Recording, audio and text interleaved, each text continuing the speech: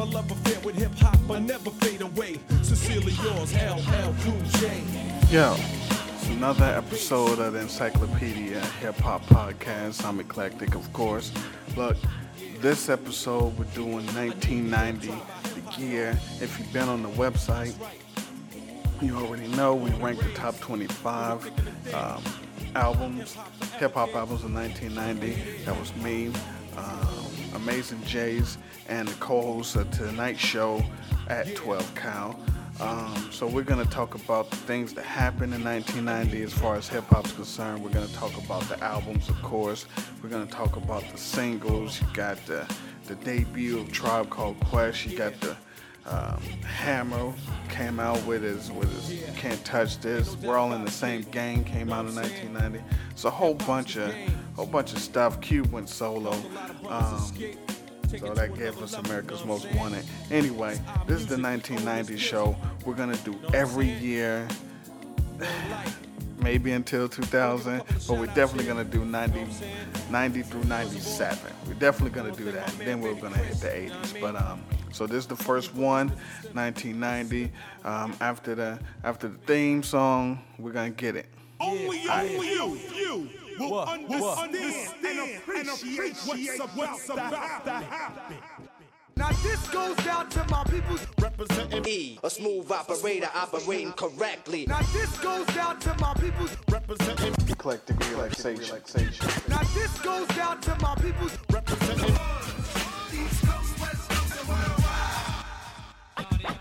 rock grooves and make moves with all the mommies. E, you conceited bastard. Who rock grooves and make moves with all the mommies. Allow to introduce myself. You want the man. Who rock grooves and make moves with all the mommies. You said I'm not the E, you wanna make it better.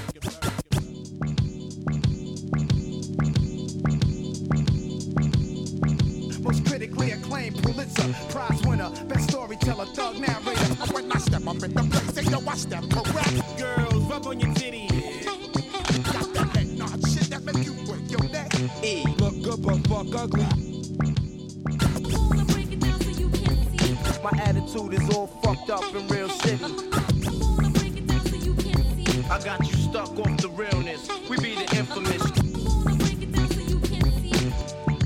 You gotta get your groove on.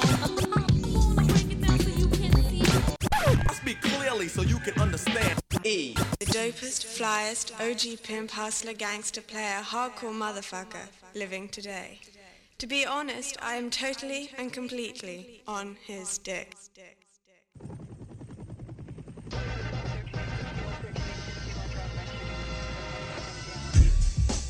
Welcome back to the podcast, Encyclopedia Hip Hop. Thank you for streaming it and downloading it and sharing it and tweeting and Facebooking and whatever you're doing with it. It's for the real hip hop fans. Today we're going to go through the year 1990. New thing for the podcast. Now you listen to the crates I did in 1989. If you've been to the website where we're doing the greatest albums of every year, we're going decade to decade, we're going year to year. So we're going to start with 1990. My co-host, he's pretty much the permanent co-host here. Ladies and gentlemen, my friend Kyle here, 12 Kyle on Twitter and everywhere that fine internet goods are sold. Yes, sir. How you doing, sir? All is well, bro, man. All is well. First and foremost, man, gotta thank you for bringing me back on, man. I mean, it feels like home, man. I mean, I'm here in the studio. I got my feet kicked up. Yeah. You know, got a little a cigar unlit. You know, Oh shit. you know, I'm sitting here in my Fred Sanford smoking jacket. You know, looking like a little dark-skinned Heavy D. Sitting in my room with my smoking jacket on. Yeah, no fireplace because it's like 82 degrees in Atlanta. But yeah, man, good to be back on the podcast, man. Anytime we can get on here and talk hip hop, man, you know, this is where it's at. This is where you want to be. So if you're listening, pull up a chair, lock everything down, and you don't want to miss this because you're gonna be entertained and educated listening to this right here. No doubt.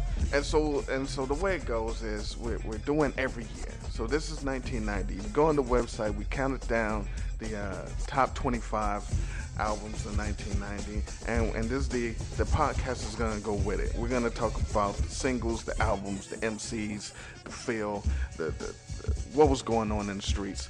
So let's not ramble on. Let's start it off. 1990. Mm-hmm. There's some noteworthy things that happened in 1990. First of which, Ice Cube went solo. Huge. Yeah, so we go from 88 when they blow up, NWA blows up, Easy Does It comes out to blow up. They're all over the place. The world's most dangerous crew. And then something happened.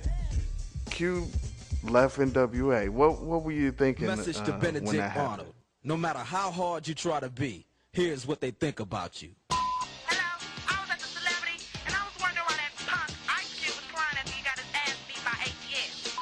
Yo, the nigga was saying he's from Compton. He ain't from Compton. He was from a planet called Punk. He was fed pussy, protein, and pearl tongue. All I want to know is why y'all let his punk ass in the group in the first place, when you knew what kind of bitch he was. Yeah, I was at the New Music Seminar in New York, and I watched that punk motherfucker run while the rest of his homeboys got their ass beat. Hello, I'm calling in to say since Ice Cube is sucking so much New York dick, could he come and eat some of this Chicago pussy?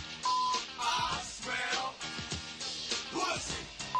Yeah, nigga, when we see your ass, we gonna cut your hair off and fuck you with a broomstick. Think about it. I was surprised, man. I was really surprised because I was a huge NWA fan. And you know how it is how it was back then too. As groups develop, you know, you have your favorites in the group. You know, it's not like, you'll like the group, but then there may be one or two cats that you're really checking for. Well, Q was my guy. And then as we, found out later that Q was writing all the rhymes, it just made sense. Because Easy couldn't rhyme. Oh, but come on. not to talk about the deceased like my name was Rashawn Jamal, but yeah, so I was surprised because you got to keep in mind, like you said, at this day and time, nobody was, hip hop still was in its infancy. So, people leaving groups, that was more stuff, that was stuff that was more reserved for R&B. You know what I'm saying? Like people went solo in R&B groups. Nobody went solo in a rap group. Yeah. And here it is, the world's most dangerous crew. They were being challenged by the FBI. They had a fucking police song. They were everything in hip hop, and they were the bad boys of hip hop. They, all black, the whole nine. Their whole mantra, their whole style was everything was just in your face. And the guy who was in the forefront of it and who was the leader of the crew was leaving. So that was huge, man, because we didn't know what NWA was going to sound like, and we didn't know how Ice Cube was going to sound by himself. Yeah, and it wasn't quite EPMD breaking up. It wasn't like, oh my God, what's going on? But it was still big. Like you said, we didn't know what was gonna happen. We didn't know if NWA would keep on. We didn't know if Q was gonna be whacked by himself. Now my favorite dude was Eazy-E, but that's something else, But the other thing is you gotta understand, when that happened in 1990, there was no Twitter, there was no TMZ. Right. It was, if you didn't have MTV, you didn't even know it happened. You had no idea. If you didn't have Yo MTV Raps or Kurt Loder telling you what's going on, you didn't know. And it's a lot different now because we be all up in that mix. Right.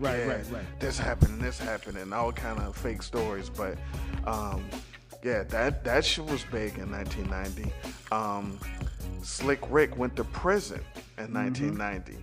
So, and that came from nowhere. Again, if you didn't have MTV, you would have never known. You might not know today that he went to jail, right? In 1990, if you didn't have MTV, because it wasn't, we weren't so nosy. It wasn't in Blackbeat.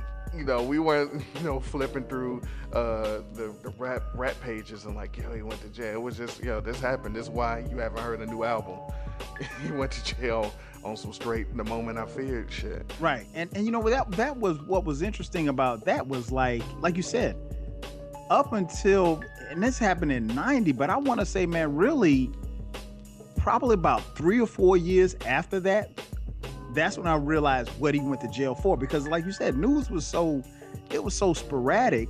You know, I knew that he went to jail, and you know, for those of you listening who don't know, he went to jail for shooting his cousin, and he led police on a high-speed chase, and you know, they eventually caught him or whatever like that, and he went to jail on attempted murder, and you know, but still, I mean, you know, yeah, it's somebody, and yeah, there was a dispute or whatever that led to him shooting at his cousin, but you know, nevertheless, you just, like I said, the information was just so sporadic, man. You know, all you know is that, you know, if you listen to radio or if you watched MTV, you know, they said, yeah, Slick Rick's going to jail, and that was it. You know, yeah. I didn't know, like I said, it was years later that I knew how much time he was getting, but I didn't know the circumstances behind him going to jail, and that was just crazy back then. Yeah, and the thing is, we didn't, to put it bluntly, we didn't care. It wasn't really our business. It's these things still today aren't our business, but we need to know so bad. It was like, yo, Slick Rick went to prison. Like, damn, that's fucked up. All right, so let's see what Cuba's up to. I mean, it wasn't, you know, it was the equivalent of sports. It's LT is not playing for the Giants this week. Okay, well, you know, hopefully he'll be back next week. It wasn't, yo, what happened? Did he get arrested? What was he drunk? We don't care. We just want to be entertained. The thing about Slick Rick going to prison, it kind of,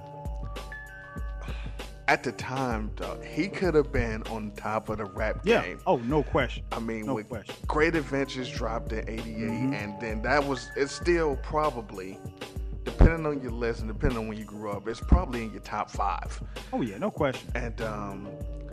And you know, he's coming off the strength of The Show, Lottie Dottie, then The Great Adventures. He could do no wrong. He didn't drop anything whack, and you know, that jail thing really hurt him. Yeah, I mean, it did, because you know, he and people don't know, Russell Simmons bailed him out of jail, you know, before he was eventually sentenced to prison. But Russell Simmons bailed him out of jail, and he had enough time just to finish his second album, The Ruler's Back, which still was a very good album. You know, it's kind of hard to follow up The Great Adventures of Slick Rick, like you said, arguably a top 5 album in hip hop history. But you know, it was, you know, when you think about it and you think about where Slick Rick was, I mean, it was almost like how it was when Tyson went. I'm not putting Slick Rick in the stratosphere where Tyson was in boxing or what have you when Tyson went to jail, but you know, we lost some precious years with Slick Rick. And, you know, and like you said, it wasn't like today. You know, if a rapper goes to jail now, he can still put out a mixtape. He can still, you know, shoot like 15 videos. He's got enough discography to cover him for the years. You know, guys like Ja Rule and Beanie Siegel, they go to jail, and I mean, you really don't even know that they've been at Lil Wayne, you know, T.I. You don't really know that this guy's been in jail because they have so much material out. But you know, people weren't recording like that, and you didn't have that kind of you know, opportunity to express yourself. So it was unfortunate, man. We lost a lot by not having Slick Rick, and even if you look at Slick Rick's career, you still kind of wonder like what could have been. Not to say he's a bum or anything like that, because he's still, you know, one of the greatest MCs of all time. But we lost some precious years that Slick Rick could have been on the microphone, you know, rocking. And you bring up a good point about, you know, rappers these days with a whole bunch of songs in the crates. You know, some like the Tupac got 30 albums worth of stuff. And he died. It's because, and this is why the diamond or the golden era was so dope, is because the MCs, they would rhyme and live for the moment. So if they went to the studio and did something, it was gonna hit the streets that week. It wasn't like, yeah, now keep that and then rap. Yeah, keep that. Exactly. It was like, yo, I said this and now you listen to it. And they would just flood the streets with singles. They wouldn't be like, yo, I'm just gonna record a whole bunch of stuff for a record label. And, you know, and that was dope, you know, and it kept them current. It was like if somebody said something about you, it's like, all right, I'm about to hit the studio and say something about you right back. Exactly. It wasn't like, yo, hey, remember 10 years ago when MC Shan said this about Shy-D? Well, yeah, this is what he recorded back then. Like, fuck, I don't care now. Exactly. You know? Also, 1990, Hammer. Mm-hmm. MC Hammer. This is before he was just Hammer. He was still MC. He super blew up. I mean, yes, sir. Now he this was his 3rd album, I think. the second or third album by now, and you know people knew him, but my man hit you with the Rick James sample and he just blew up. My man won Grammys. He had cartoons. Didn't he have cereal? I mean, he had it all. He had the toys. Doll. Yes. Well, this was the crossover era, you know, and the thing was, we liked when everybody was accepted by, you know, it wasn't just a black music. It's like, so when Run DMC made Walk This Way, it was like, yeah, you know, they blowing up. It was crossover. Or when the Beastie Boys, you know, Beastie Boys dropped white people like black people like, and it was crossover. But the problem with Hammer, people had a problem with Hammer. Now, one, he blew up beyond what was going on. So when Walk This Way came out, it wasn't no Walk This Way Crunch cereal. Right, you know, and they ain't had no cartoon, you know. Nope. And if anybody deserved a cartoon, it would have been Run DMC. No but question. he went extra with it, and I think, and this is just my opinion, and because I don't know, you know, I just can't go by what I was thinking. It's the fact that he blew up so big and crossed over so much, but the songs were weak. It wasn't like they weren't the most lyrical. If he was spitting and everybody was like, yo, Hammer, we probably would have been like, all right, we got it. You good. But it was like on the strength of this sample, you can't touch it. It's like the lyrics, is it really, you know, you can't if it was like Children's Story, Slick Rick dropped and everybody was like, yo, this is the greatest thing, it's on Billboard, he's doing American Music Awards, we would have been like, all right, Slick Rick, we got it. It was Bismarck, we'd be like, bet. But it was this dude rapping like, it's the equivalent of Tim Hardaway coming out and Allen Iverson coming out and Mashburn coming out, and then everybody was like, oh my God, Bobby Hurley has the greatest crossover of all time. We'd be like, what the fuck are you talking about? Bobby Hurley has the greatest crossover. And you know what? I think, and I understand exactly where you're going, because I think a lot of people thought like that. I didn't really see Hammer like that because I think musically, I think it was like you can never confuse Hammer with Rakim, you know. So, but his music, you know, as far as like the You Can't Touch This or to Turn This Mother Out, it was just dance music, and it was him rapping on it. He wasn't going to blow you away with his lyricism or anything like that, but it was just a good entertainment value. So when Hammer really, really blew, I didn't really, for lack of a better term, take offense to it, because he was just, I mean, his music was consistent. Right. You know, the Hammer that I took offense with, you know, that funky Headhunter crap that he tried a few years later. Shouts to Pumps and the Bump. And the Speedo. Nah, but see, the thing was. But I get what you're saying. The thing a lot was, of people felt like that. Because it was this. If they was like, yo, here's a pop superstar, here's a pop guy on the level of, you know, whoever, Janet and Michael's doing shit like that, whatever. It's like, all right, cool. But they were like, this guy's a rapper. He's representing hip hop, and everybody's like, yo, how is? It's impossible. He's not. And this is the thing that people sleep on about Hammer. Now, personally, I was a Hammer fan. Oh yeah, we all were. I was a Hammer fan. Nobody can say they weren't a Hammer fan, because everybody had, you know, Hammer's album. Everybody. Well, see, but I was a Hammer fan from Feel My Power. Okay. The first joint with Ringham and Let's Get It. Those were my joints in the Pump It Up video. So I was a Hammer fan, but he just got to the point where it's like, you representing hip hop like that. Now, the thing that people sleep on about Hammer is he used to diss the fuck out of people, and he would do it on this, like his first album. He dissed Run DMC, he dissed Dougie Fresh, he dissed LL Cool J. I mean, even on Let's Get It Started, I'm second to none from Dougie Fresh to LL or DJ. It's just like he was dissing people. He had like fake Run DMCs on this video, like, yo, why are you doing this like that?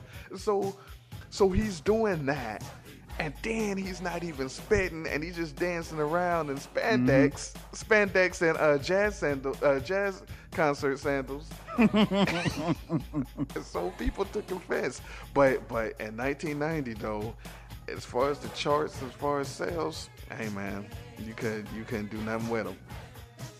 Yeah, that's true. And I mean, you know, I always say people can say what they want, but everybody had that album. I mean, it went diamond. You know, he sold all these records and everything like that. And he was consistent with who he was, like I said, up until he became the Funky Headhunter. But at the end of the day, you know, Hammer, I mean, I don't think anybody anticipated, in his wildest dreams, I don't think he could have anticipated doing that because, you know, and I'm pretty sure there was a whole bunch of people saying, man, damn, we could have sampled Rick James a long time ago.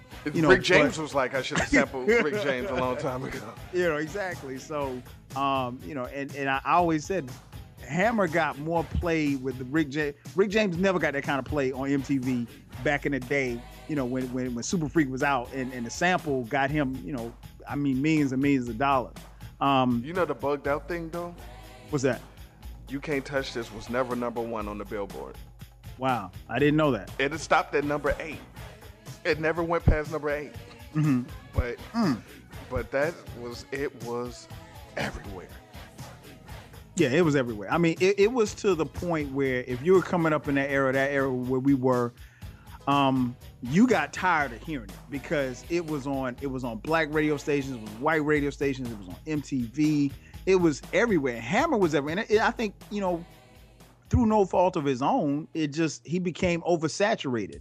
And then it was just like, oh man, you know, we got to listen to Hammer again, you know, that type of thing. Yeah. And you know what, the thing people don't understand is that a lot of people, you know, in the black community, hip hop community, they got mad at Hammer for quote unquote crossing over and selling out.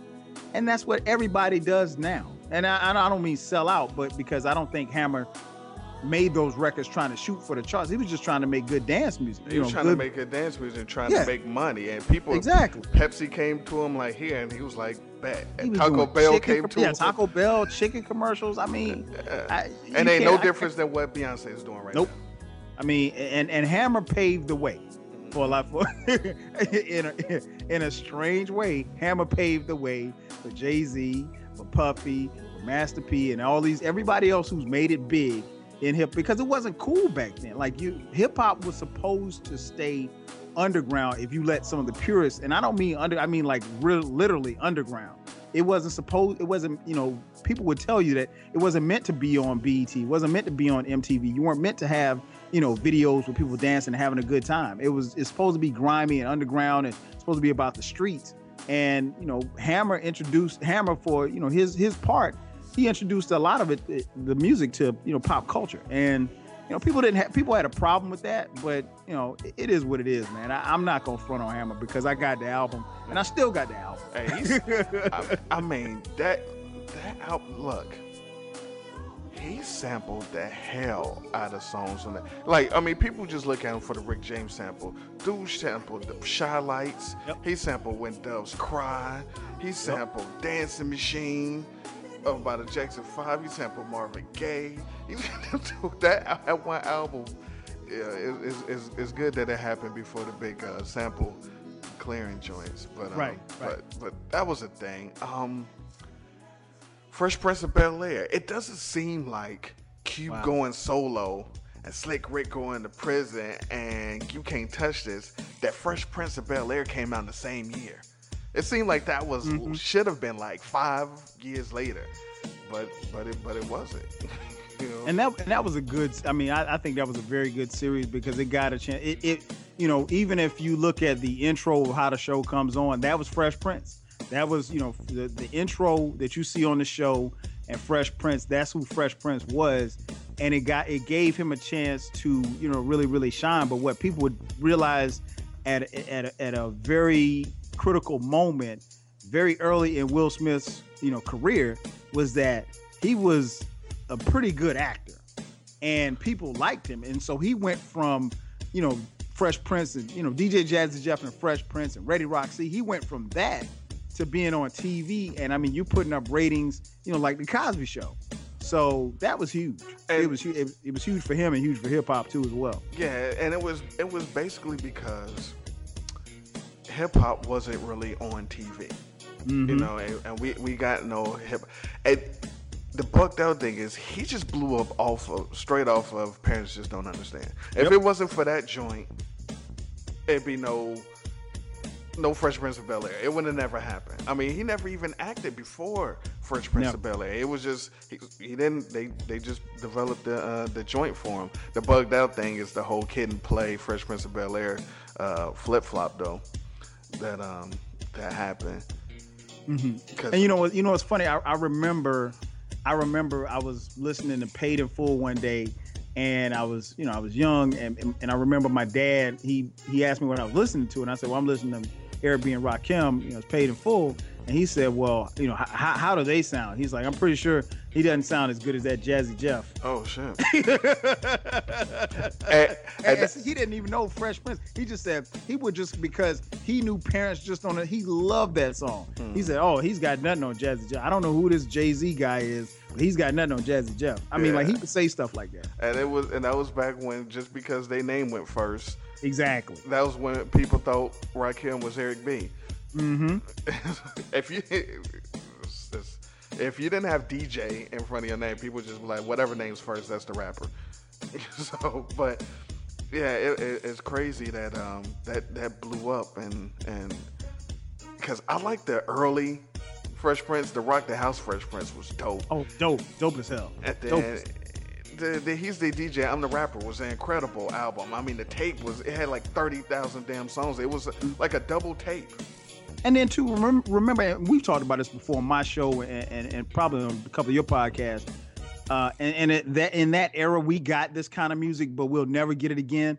Where you had you had maybe 2 or 3 tracks. It's just DJ tracks, where your DJ is just scratching. That's it, And I know you don't like Chinese arithmetic.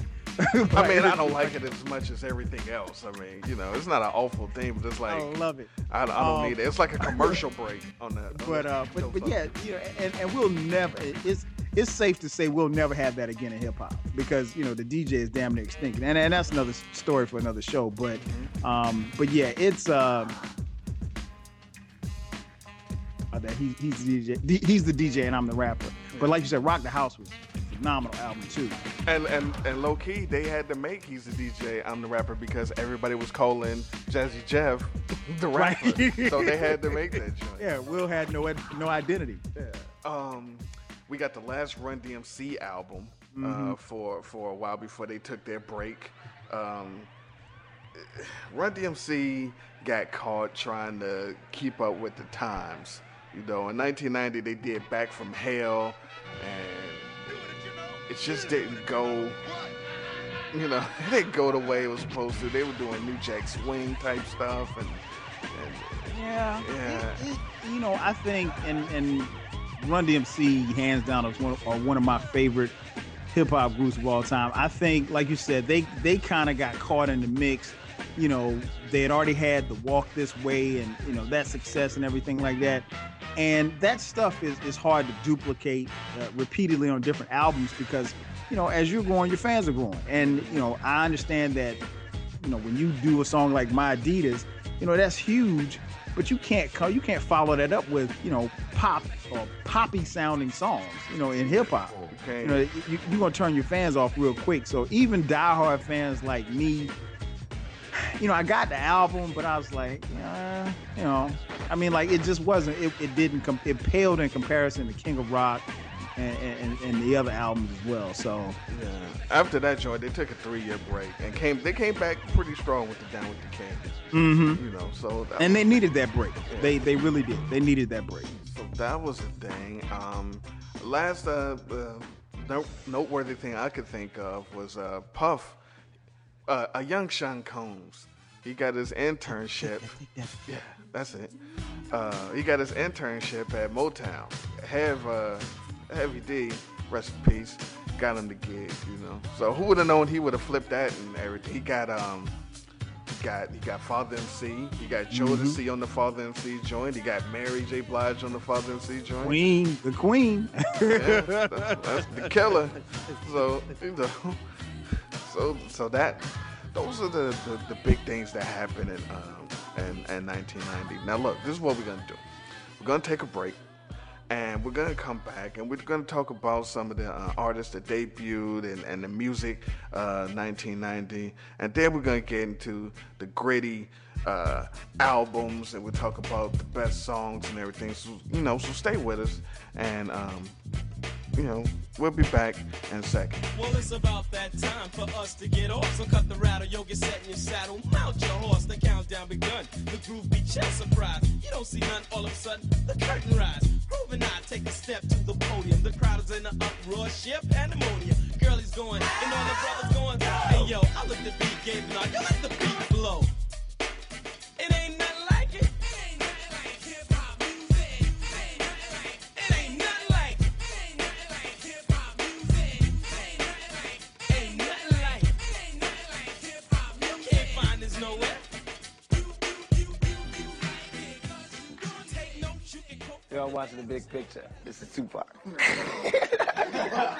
I'm watching The Big Picture. So stay tuned, man. Do it just like that. Do it just like that. Yo, this is Tupac. You're watching The Big Picture, man. Kick some lyrics and end it with you're watching MTV Raps. Yo, I can't do that. Yeah, you need to do that. You better do that. Now I clown around when I hang around with the underground. Girls used to frown, say I'm down when I come around. Gas me when they passed me. They used to smack me, but now they watch me on MTV Raps. Do it again? Yeah. But now they watch me on Yo MTV Raps today with Ed Lover and Doc. Welcome back to the show. It's the 1990 show. We're talking all 1990 hip-hop. I'm here with 12 Kyle, 12 Kyle, radio, blog talk. Tell them where you be. Man, I'm everywhere, man. I'm in the podcast. I'm in your speakers. I'm in your car stereo. I'm in your cassette decks. Never put me in your box if you're shitty tapes. I like that. You can check out my show, the 12 Radio Show, every Wednesday night, 9 p.m. Eastern Standard Time on Blog Talk Radio. Just go to blogtalkradio.com/12Kyle. You can, if you're a sports fan, you can also check out my sports show.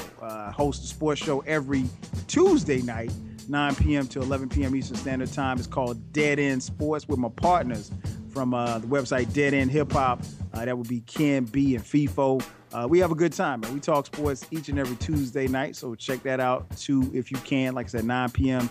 to 11 p.m. Eastern Standard Time on Tuesday, and then my show on Wednesdays. And follow me on Twitter. If you're on Twitter, hit me up at 12Kyle, the number 12 KYLE. Yeah, and continuing on with the 1990, there was some notable debuts that happened that year. We got our first Tribe Called Quest album. Now, living off of the 1989 promos from the Jungle Brothers, promo number 1, promo number 2, Q-Tip had a fade. We got Tribe. Now, when Tribe dropped, were you all over it, or were you kind of like, let me see what these guys are about? Initially, I wasn't. And I'm gonna tell you why. Their look kind of threw me off, because they didn't look like everybody. They didn't look like anybody I had seen, and I think the first, the El Segundo joint. Yeah, El Segundo was the first video that I saw, and I was like, man, all of these dudes sound kind of weird. And then the song, Left My Wallet and El Segundo, it was kind of poppy, and it was just like, it was different. But like you said, they were introduced on the strength of, the JBs. So, and that what my thought process was, and I'm pretty sure you were like this too. If you're down with somebody, and the person that you're down with is cool, then you got to be cool. You know what I'm saying? So I was a fan of the JBs, so I'm like, okay, if they're down with the Jungle Brothers endorsing these cats, they got to be cool. But I didn't pick. I'll be the first to admit, I didn't pick up Tribe probably until Can I Kick It came out. Yeah. Until that video came out, and then I kind of started checking for them. The whole album, I was later than most of my friends on that album. Whatever month that album dropped, I remember getting it probably about 3 or 4 months after it dropped. And I was like, oh shit, it's kind of hot. And everybody was on some, oh man, you just now getting that type of thing. I was late on it, and I don't, other than like I said, just not really kind of feeling their look. I don't have any explanation as to why I was late on that album. But a phenomenal album, phenomenal debut. But yeah, that look kind of threw me off initially, but I gravitated toward them because, like I said, they were down with JB's and I was too. Yeah, most people I knew didn't even get People's Instinctive until after Low End Theory came out. I knew some people like that too. People was like, because Low End Theory came out and it was just, oh my God, back in the days on the Boulevard of Linden, people was like, what? These are the Can I Kick It dudes. Yeah, right. And it was like, yeah, those are the Can I Kick It Bonita Applebaum dudes. It was like, word, they had an album before that, and then they would go get that album. They'd be like, yeah, that wasn't so bad. The thing about Tribe was, one, like you said, the outfits that, I think it was pretty much just what Phife was wearing in that fucking video. It was like, what is my man wearing? And, they had that off the wall kind of thing. It was kind of like Daylight, because they would give you, Daylight came out with Potholes in My Lawn, and it was just a title. You like, what the fuck? And then come out with I Left My Wallet in Elski. You're like, what kind of fucking titles? What happened to just, Paid in Full? Well, it's just, I'm bad. Why are you leaving wallets? And so that kind of threw people off, but the production was crazy on the People's Instinctive. The knock that I had was it was almost no Phife, and we didn't find out until the movie came out why. Exactly. And I think what was interesting was, when you heard the first album, and then the Low End Theory came out, and you were like, oh shit, who's this dude? Like, oh shit, this is Phife. Like, I mean, Phife was just rhyme. I mean, you listen to the first album, and you come back and listen to Low End Theory. It's almost like you got two different MCs when you're talking about Phife. And like you said, the movie, the Beats, Rhymes, and Life movie told why that was and how that came about. But yeah, he was totally different on both albums. Because I was like, man, Q-Tip was being a dick, and he held my man back on the first album. And I saw why. Because when Low End Theory kicked, he crushed it. He was better than Q-Tip on that album. My man said, the Low End Theory's here. It's time to wreck shop. He crushed it, yeah. So the Tribe, that was a big debut. On the West Coast, we got Digital Underground. Mm-hmm. Now, Digital Underground, they came in way different than anybody because the first thing you saw from them, well, most people, was the Humpty dance. Mm-hmm. And so when it first came on, most people, and I can't speak for everybody, was looking like, seriously, what is this dude with the Groucho Marx that was like, but the bass line was crazy. Yep. And we're still in the kind of the era where you come out with, if a rapper come out with a dance, it was, because we still had the Bismarck dance. It better be a hot ass dance. But they came out with a dance, and the song was funny, so the fact that happened, and they went on with the, Humpty is this dude, and Shock G is this dude. Mm-hmm.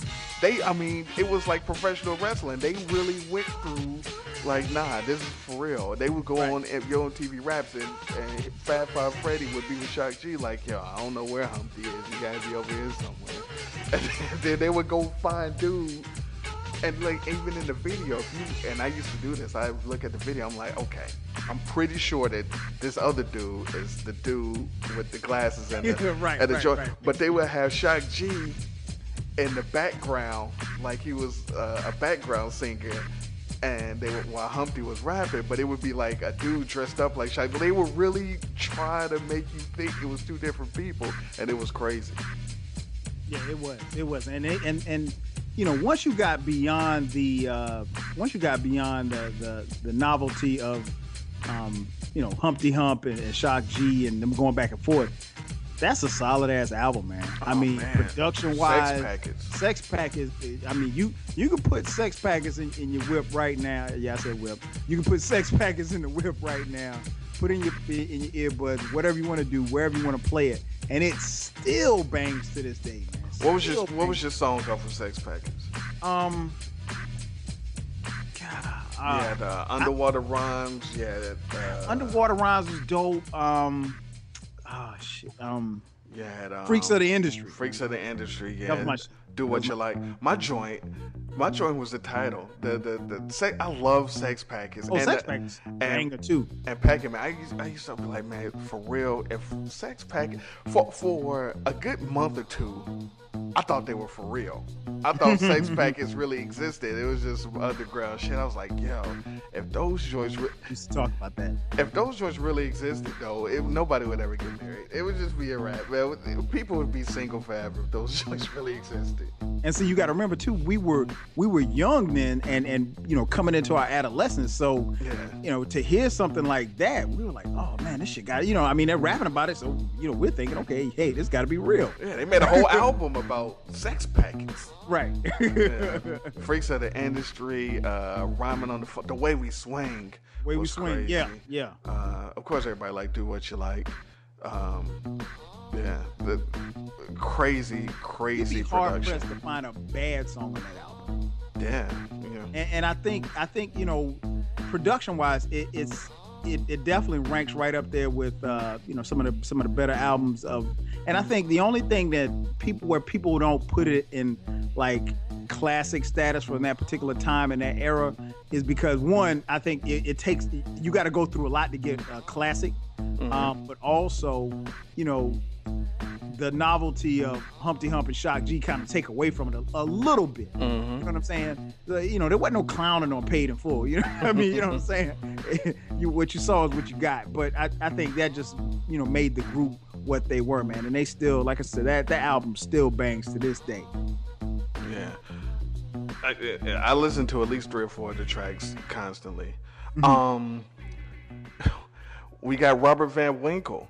He debuted. We got on the strength of Hammer blowing up. We got Vanilla Ice, and unfortunately, because here's the thing. We entered the corny rap era a little bit, and we had Hammer that was mad corny. Then we had the Young MC, and Vanilla Ice was technically no different, except for he was white. Now the problem we had was we already had the Beastie Boys at third base, and third base was spitting. Yep. So this dude came out on some. Because here's the thing, and not many people are gonna say this.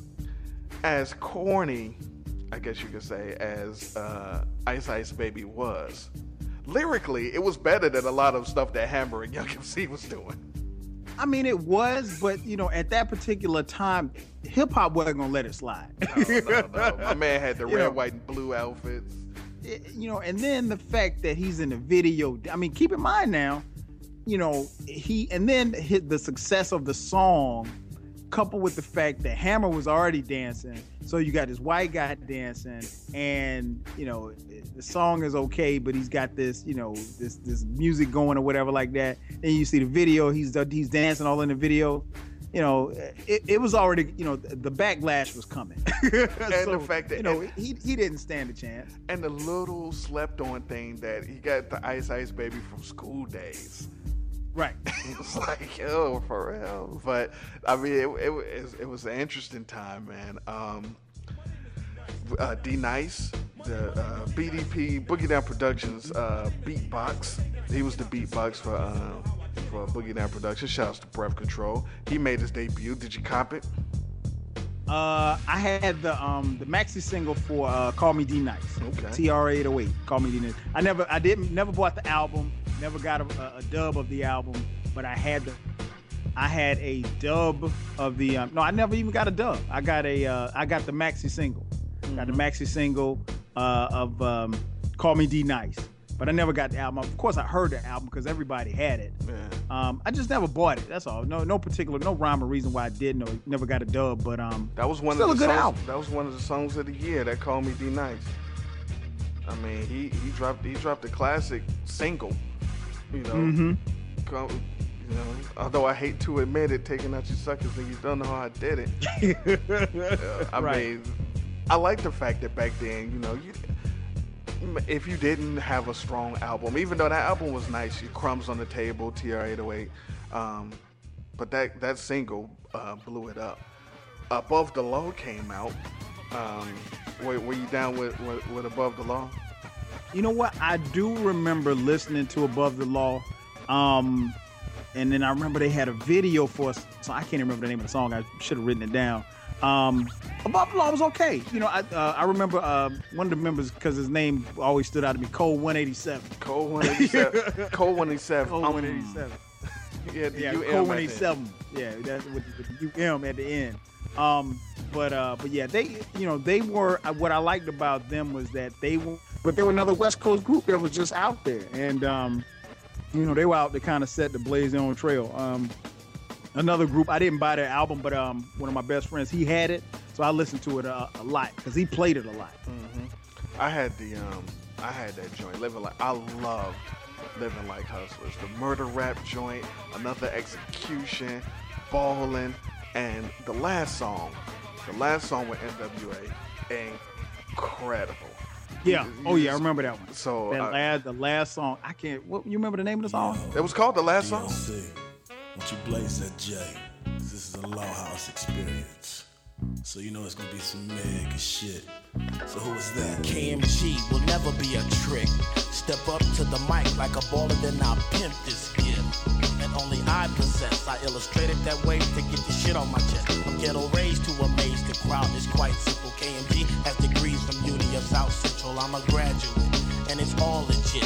From the pimping and balling and all that good shit. I have the mega thoughts in which I speak in a slang. While I'm kicking it with the G's from the Ruthless gang. Ain't nothing changed but the weather, like I said before. Cause I'm living like hustlers and I'm checking galore. Yo, I have to give it up to the DOC. A ruthless brother that's down with the KMG. So all hail to the niggas that's turning it out. And maybe then I'll take the gun barrel out of your mouth. Knowledge from one generation to another. Preserved and then transmitted. Get it? Done the ruthless way, you know what I'm saying? So what's up, Dre? No, I'm a swinger. I'm not a motherfucking singer, but I bring a melody that always sings the ringer. Bell as well as make it so you can tell, yo, it's coming from Compton where the ballers dwell. Cause I'm Dre, the motherfucking doctor causing propaganda. When I'm on the mic, I demand a little bit of time to express myself. I'm CD and wax, kicking the facts, and it's like that. A nigga with a motherfucking attitude. You know the deal, kicking some real shit. And if a sucker ever thinks he can get some, yo, step off. I'm kicking lyrics for the deaf and the dumb at any occasion. Getting the bitches with a mega persuasion. Then my dick starts to make an invasion.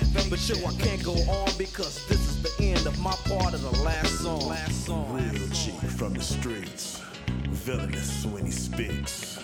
For all you busters who can't deal, I'm giving up the real. Now when you see me, you're ducking and slipping, yo, then you fell down. You fucked up and finally figured who runs the cell down. Pulling the pull, squashing the bull. The weak motherfuckers were smelling like shit, so I guess that they're full of it. And I love it when I dress like a crook with a I don't give a fuck look. The villain was something up like a hero, jacking all the niggas with beef. On for relief, I mean the zeros. The rest of the 100% was sit to do what I say. In WA and ATL, and we don't play. The doc is doing it oh so correctly. See, I broke it down for the ones who tried to check me, but I can't be checked cause I'm the checker. When you see a nigga wreck, believe that I'm the wrecker. The right is for the fight and the left will attend when doing wrong. MC Ren is on the last song. I'm a genius to temporary insanity. Gangster's dream, a bitch's fantasy, ruthless. So now, we've come to the payoff. 1 motherfucking 2 motherfucking 3. It's the hip hop thugs, the easy E. So I grab the mic and then I clear my throat. First nigga kicking lyrics in a straight coat. It's easy for me to come off like this, so you can kiss my ass with a sun rays miss, or just give me the pussy, then I'll be straight. And if you don't fuck it, I'll masturbate.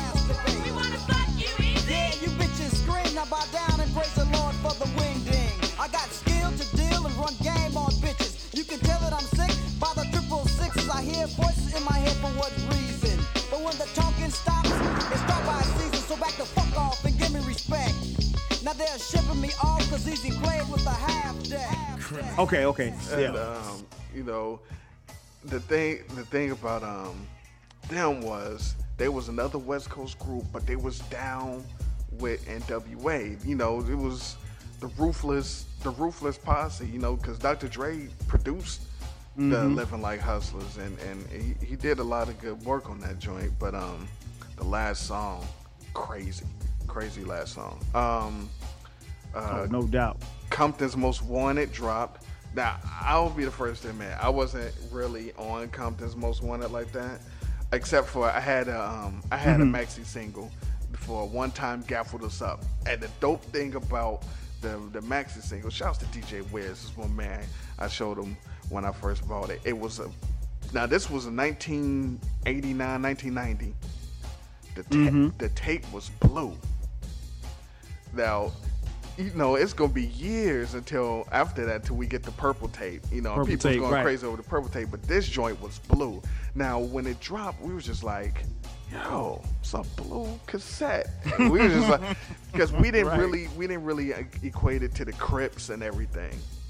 You know, because back then it was just like whatever, but you know, it was because, you know, gang related. But it was a blue tape. One Time Gaffled Us Up. That shit was crazy. But other than that, I wasn't really on. Poor Righteous Teachers, they had their debut in 1990. Now, that was an interesting, it was an interesting name. We didn't really know what Poor Righteous Teachers was at that time, but they had Rock That Funky Joint, and everybody loves Rock This Funky Joint. So once that joint dropped, everybody was like, all right, we'll see what they were about. But I don't know a lot of people that bought the album. I don't either. Did you have that joint? No, didn't have it. I'm trying to think. Even some of the most diehard hip hop heads that I knew, nobody had it. Yeah, nobody. But everybody bumped the rock. You know, everybody bumped that. You know, bumped that single. But I don't know anybody that had it. I definitely didn't have it. I had the. I got it. I got the cassette, and but really, I only bumped like two, 3 songs off of it. I had to bump Shaquille. Wake up from all those savage dreams, thinking that she's yours, not mine. Sending earrings and those silly chains, it's really just a waste of time. The queen is mine. Wake up, the wise black queen is mine. She's mine. She's mine. It's awesome. I remember that. That sounds incredible. Shouts to the Girl Is Mine sample. And Rock This Funky Joint, Can I Start This was pretty good too. But yeah, it dropped and people knew, but it didn't blow up the way it could have blown up. You had MC Trouble came out in 1990. Rest in peace. She was one of the first deaths, you know, people that died and people like it hit the hip hop community even more so than when Skylar Rock passed. Maybe because she was a female, but MC Trouble, she had the song "I Want to Make You Mine" with the Good Girls. Yep. She had that shout video. out to the Good Girls. Yeah, definitely shout out to the Good Girls.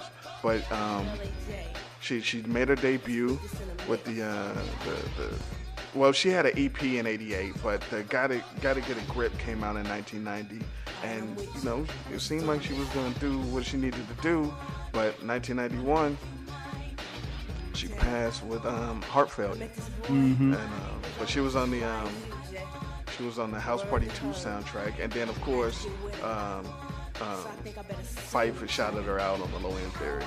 Y'all, I'm out like Buster Douglas. I say peace to MC Trouble. Rest in peace. Yeah. And so it's a shame that happened. But these are the things that popped off in 1990. Brand Nubian dropped.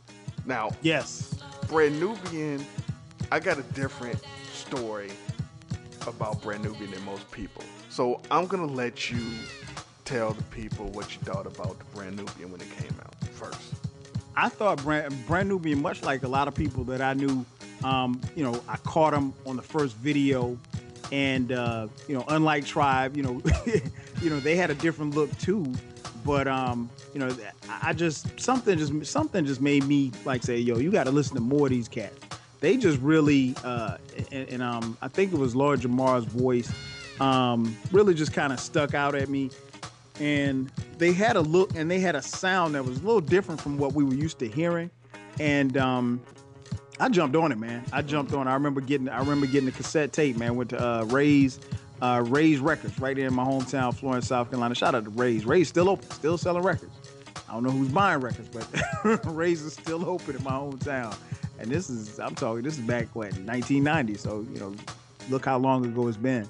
What was your song on that joint, on the One for All? My favorite song probably was Slow Down and One for All. Those are probably my favorite two joints. See, when One for All came out, see, this is the thing. For years before this, Grand Puba was one of my favorite MCs, period.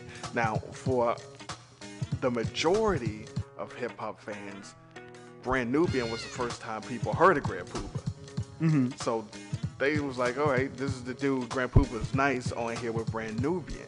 But this was his second group. And people don't know that. And so I was down with Masters of Ceremony. That was his first group. So I had to tape everything, the whole joint.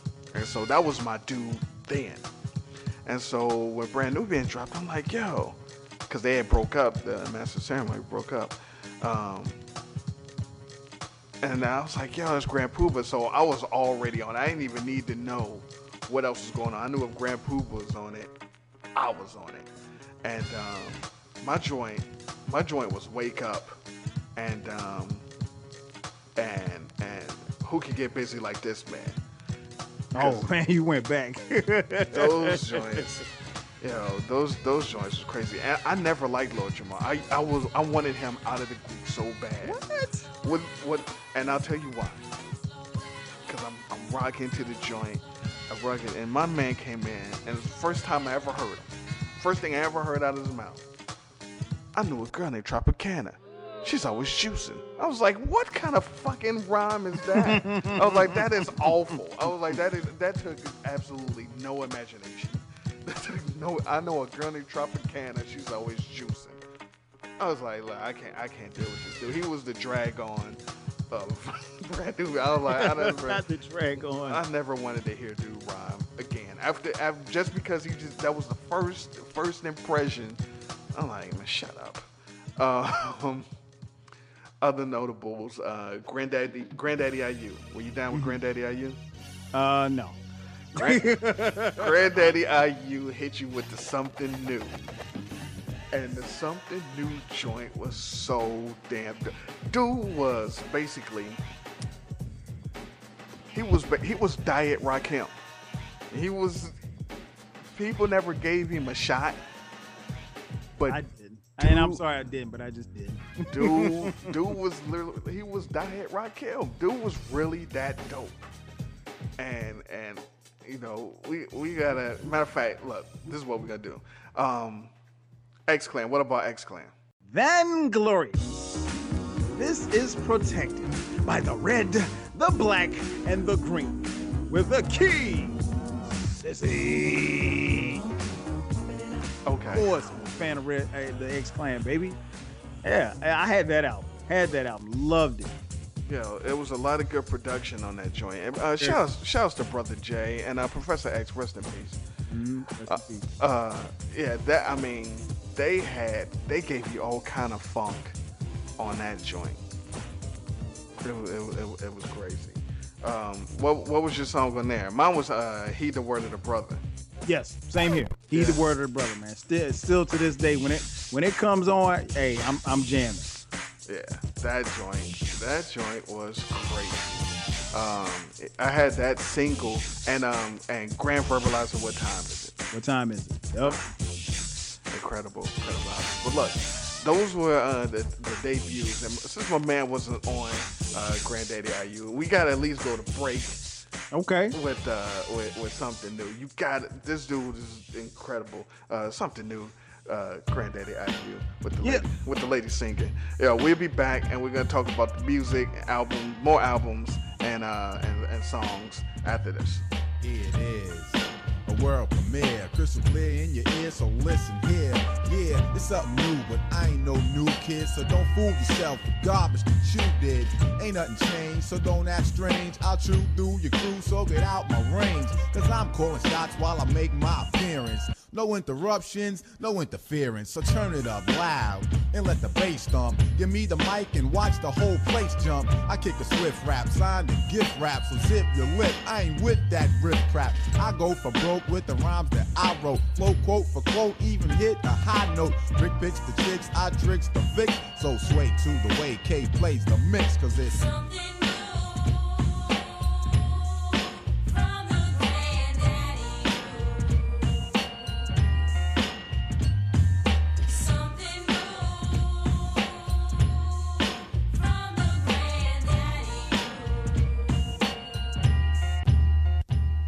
Grab a seat and take heed to the entrepreneur. For sure, it's raw, literature, hardcore. I'm light but not white, quite bright, that's right. A parasite who bite, I'll invite the fright night. So let it be known, the rap throne I own. So leave my bone and my microphone alone. I get paid while others get slaved. You're going out like a roach, I go out like raid. I won't back up or freeze up, slack up or ease up. Cause daddy, you is cold chewing them C's up. I get raw with the rhymes I develop. So all of you suckers, shut the oh, I'll bend your chin and grin, you can't win, so spend 10 to get in, then get 8 for 10 then. Cause in the battle, I get rambunctious. So take heed, no need to pop junk, just step, and bow out gracefully. Cause if not, then my man, your face will be damaged. In other words, seriously hurt, this ain't Sesame Street, I ain't Ernie or Bert. When I'm through with you, your crew will be residue. So just get out my face is what you better do. You want a brawl, just call that all. But if you don't come right, you're taking a fall, cause it's something new.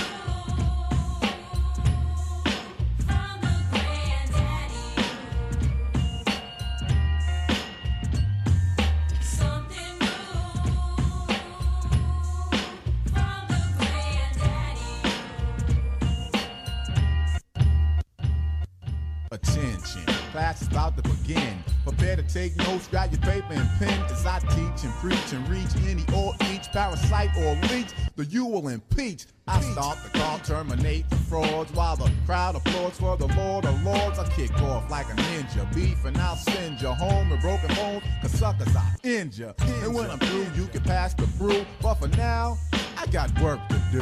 So no time to wait, don't debate or procrastinate. I'm ready to grade cause the fans I fascinate. Shots are call, plugs are install. This is a ball, now it's time to brawl. Suckers get played out, walk slips are made out. Punks get laid out, and K, where's the fade out? I do away with those who come frontin' here. What is you stupid? You can't get nothing here. So play your room or be doomed to rot in hell. You cold booty, you softer than cottonelle. Think you can get this, boy? Don't be ridiculous. I shoot more gifts than St. Nicholas. Men pretend to win, but then the K begin to spin and blend again and again. With a distinguished style that you can recognize. And I fail to understand how the heckin' guys borrow and bite and not have a guilty conscience. Then grab the mic and recite silly nonsense. Battle of you must have flipped your lid. Cause I'll take your pride like a stick-up kid. Bodily damage is done to those who try to stand close. While I swing and sing as smooth as Luther Vandross. Rhymes persistent consonants and vowels. And while I move the crowd, you move your bows. Yeah. Hey, yo, girls, tell them what this is.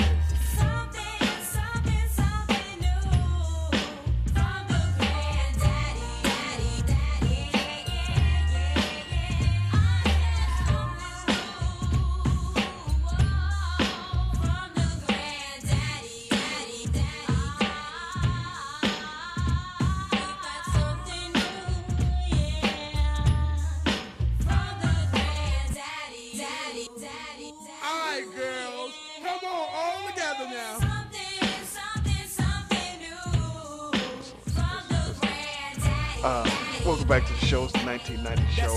Here with Swell Kyle. Platinum. Granddaddy, you. We're talking 1990. In your opinion, and we're just gonna go year to year here, and I know '88 is a lot different, but did you notice any difference in style of the music between '89 and '90? Was it a drop, or did it get better to you from the previous year? I think and that question, man, made me think, man. I think there was a slight fall off from 88 to 90. And I don't think that's necessarily a bad thing, but when you and I have talked about this, but when you look at the albums that came out at night, especially the top, there was about 6 or 7 albums that came out in 1989. I mean, you could make a case that those albums that came out were the best, not just of that particular year, but some of the best albums in hip hop history. You know, so when you look at 89, you go from 88 to 89, and then, you know, 90 comes. I think there's a slight drop off because the 88 was, you know, we talked about it. 88 was the best year. Yeah, that's untouchable. 88's untouchable. 89 was still very solid. You know, but like I said, when you look at 88 and 89 in particular, there was just some phenomenal albums. There's a slight drop off. Like I said, it's not like but I'll put it like this. 90 could still hold its own against anything else that dropped right now. Yeah. You know, but I think the difference is it was starting to shift a little bit. You know, we saw, like you said, guys like Ice Cube going solo. The groups were starting to become a little bit more prevalent, you know, because you had Tribe, you had you know, like some of the groups that we talked about earlier, some of the newer groups. So it was just a little slightly different. Not much difference. I think we were still in that Afrocentric, you know, point of view. Cats were still rocking their medallions. You know, hip hop hadn't gotten thugged out, and we'll talk about that as in the years, you know, as we proceed further, and we talk about other years. So it hadn't even gotten to that point yet. So we were still conscious. You know, we were still rapping about parties. We were still rapping about having a good time. So it wasn't like, you know, hip hop had, you know, changed for the worse. Just a little slight drop off. Very, you know what? I'll put it like this, E. I don't think it was that noticeable. It is now, but back then it wasn't. Well, we got further away from multiple classic albums dropping. So the 90s albums were definitely weaker compared to the previous year. And it wasn't like this classic drop, this classic drop, this classic drop. It was like, yeah, these are some solid albums. It was solid albums instead of incredible, crazy classics. So speaking of that, now we did the top 25 albums. Mm-hmm. And I ranked mine, you ranked yours, Mason J. Shout out to Mason J. He ranked his, and then we averaged them up and we posted it on the website. Now, overall, do you agree with the rankings? Yeah, I do. I think first and foremost, man, I give you a lot of grief, but you did a good job of putting it all together, man, because I think it's hard to, first and foremost, man, it's hard to pull 20, 25 albums and say, hey, let's rank. It's a lot harder than what you might think, just to get 20 something albums together and then, you know, assemble a panel of people to say, hey, you break it down and tell me what you think. Not just say, and it was more to it than just saying, okay, well, hey, I think, you know, Mama Said Knock You Out is number 5, but you had to give a reason as to why. And then when you, especially as you get closer and closer to the top, you know, you start, you know, everybody has their favorites, but when you have to justify as to why you think Mama Said Knock You Out was better than, you know, I don't know. One for All. Yeah, One for All. You know, that's when it comes into, you know, sometimes, man, and I found myself, I don't know if you did this, but I found myself, you know, you got to go to YouTube, or you got to go to, you know, Wikipedia or Google and say, okay, now you got to look at the track listings. If you can't remember the tracks, you know, you got to look at the track listings, and you really have to sit down, and there's a science to it to, you know, kind of figure out as to why you're going to take one album over the other. So now I didn't have a problem. I like the way it was ranked. Hopefully as we get, you know, more years, as we go a little further, hopefully, you know, more people will participate as far as in our selection process, because I think the more the merrier. Mm-hmm. That'll make your job a little bit more difficult. It's going to be a pain, but you know, it'll be a good sampling. Yeah, but I thought it was a very good list, man. Very good list. Very, like I said, very well put together. And I think it was not easy at all. And it's not easy just trying to, like I said, select it. On my end, just trying to select songs and select different albums and saying, okay, well, hey, I'm going to take this album over that album, that type of thing. So, definitely props to you for putting it all together. So tell me this, with all personal biases included. Mm-hmm. What are your personal top 5 albums of the year? Personal top 5, man. That is that was tough too, because like I said, as you get closer and closer to the when you're picking 1 through when you're picking 15 through 20, it ain't that hard. Mm-hmm. Because you could go based off of what you know or what you like. But the closer and closer you get to the top 10, it gets a little bit more difficult. And to be honest, I had to shuffle some around because definitely. I was like, okay, I'm gonna put this here, and I was like, nah, I'll give you an example before I give you my top. Like, 2 Live Crew, as nasty. I think it was as nasty as they want to be. I think Band in the USA. Band in the USA. That Luke will not. He's not gonna. You'll never confuse Luke with Rakim or anybody like that, or KRS-One. But that album was significant. So the significance of the parental advisory sticker, the significance of being banned in record stores, the significance of the fact that Luke said what he said on the album and took the fall for hip hop. He didn't feel like he was taking the fall for hip hop, but he did. I think while it's not lyrical by any stretch of the imagination, the significance of the album and where it would rank in history, I put it up there. If you look at my list, it's a little higher than probably most people would put that album. Yeah, because it was terrible. But if you go into a Luke show, you might feel a little different. Mm. That being said, man, my top 5. I'm gonna go with number 5. Album we talked about a little earlier in the show. People's Instinctive Travels by Tribe Called Quest, Tribe's first album. Mm-hmm. Phenomenal album. I sometimes I kick myself because I don't think I really, like you said, I got into it. I had it, but I don't think I really appreciated it until Low End Theory dropped. And Low End Theory was, still one of my favorite albums of all time. Not my favorite Tribe album, but we'll get into that as years come up. But a phenomenal album. Number 4, gotta go with Let the Rhythm Hit 'Em, Eric B. and Rakim. Another solid album. Solid. I mean, you can't go wrong. Rakim, everybody knows. Anybody knows me. Rakim is my favorite MC of all time, the greatest MC of all time, in my opinion. I don't think he could, Rakim he can do a decent album in his sleep. This was a very good album. This reminds me of the summer of 90 because I remember I played this tape the summer of 1990 all summer long. So when I went to pick up the girl in the car, and my mom, your mom let you hold the car. Hey, Let the Rhythm Hit 'Em is getting played. So she's like, why are you playing? I'm playing it. When I went to pick up my boys, go to football practice, I'm playing it. So it was, it was just that album. Number 3, no, I'm not gonna sigh, man. Your man, James Todd Smith, man. LL Cool J, Uncle L, the Future of the Funk. Records are recorded minus all the junk. This guy.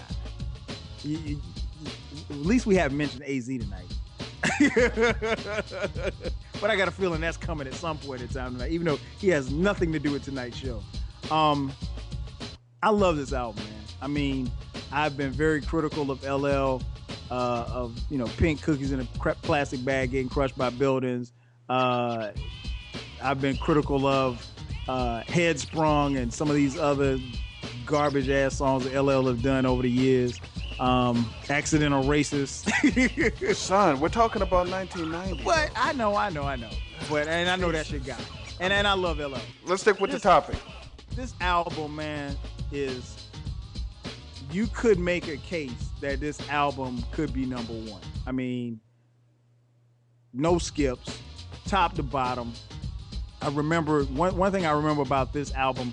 I was actually on a recruiting trip for football when I was in high school, and went. And the recruiting trip was to a school called Fayetteville State, and the school was god awful. I mean, and shout out to anybody listening who's a Fayetteville State alum. There was no way in hell I was going to Fayetteville State to play football. But what I do remember about the recruiting trip was that we got the album right before the recruiting trip or whatever, and we just played it in the car, me and some of my teammates, on the way all the way up to Fayetteville and back. And phenomenal album, man. LL, this was vintage LL. This, I think, was, one of his defining moments in his career, man, as far as albums are concerned. And, this album is still one album that, regardless of whether or not how much you like LL, if you're a fan or a huge fan like you are, you can still play it to this day, man. You can still play it to this day, and LL doesn't disappoint at any point in time during this album. Number 2, this was tough, man, because 2 and 1, I mean, I could literally flip-flop them. But when I had to make a choice, number 2 is going to my boys, Public Enemy, Fear of a Black Planet. I had to kind of decide between this one and a number 1 album. I had to look at the track listing and figure out, okay, is there a skip on one of these albums that, where I could try to figure out between two. Phenomenal album. And I think it's hard when you look at a group like Public Enemy who dropped, It Takes a Nation, a Million. Well, first and foremost, the first album was crazy. Then, they come back with the second album, It Takes a Nation, Millions to Hold Us Back. Then they come back with Fear of a Black Planet. And the production, just everything, the subject matter, where we were as a country at the time, pre-Rodney King riots. Phenomenal, man. Chuck D was on another level. Flavor Flav, he was Flav. I mean, and keep in mind there was some controversy, by the time this album dropped with Professor Griff. So they were going through a lot as a group, but phenomenal album, man. Phenomenal album. This is an album that I will play every week. No lie. I still listen to it every week, at least once a week. This album, as well as It Takes a Nation to Means Hold Us Back, and also my number 1 album, I listen to at least once a week. Number 1, man, O'Shea Jackson, man, Ice Cube, America's Most Wanted. Phenomenal. I can't even call this album phenomenal. This was Ice Cube's best album. I think. Now, some people will argue, and I got into an argument on Twitter. Shout out to my man Charles, who said he liked Death Certificate better. I disagree. I think this album, especially at the time, because we really didn't know album-wise what Cube could do. He put out the EP, the Kill It Will EP, and that was tight. But I mean, it was only like 5 or 6 songs, so you really didn't get. The question was can Cube carry a full album? And I mean, he answered all the critics and everybody, and more that and more. Top to bottom, man, just the production, the joint with PE. He didn't have a lot of guest features on it or anything like that. But man, Ice Cube, man, I mean, Once Upon a Time in the Projects, probably one of my favorite songs. The title track, America's Most Wanted. Ice Cube's lyrical wizardry was on full display. And if you're a fan of Ice Cube, you'll love this album. Like I said, for me, I play it every week. So that's my top 5 right there, man. People's Instinctive Life. People's Instinctive Travel. That's going to be number 5. And then number 4, Let the Rhythm Hit 'Em.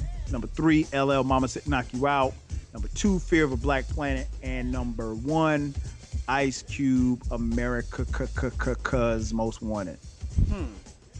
Well, that's a strong 5. That's a strong 5. I don't think besides one, we got different top 5s. But I didn't rank mine based on what was the better album. I ranked them based on what I listened to the most. So, Gotcha. So people that's listening to this show, I'm not saying that these albums are better than, you know, all the ones that came out in 1990. I'm saying as far as my cassette player, this is what I listen to the most, and this is what I listen to the most even to this day. EPMD.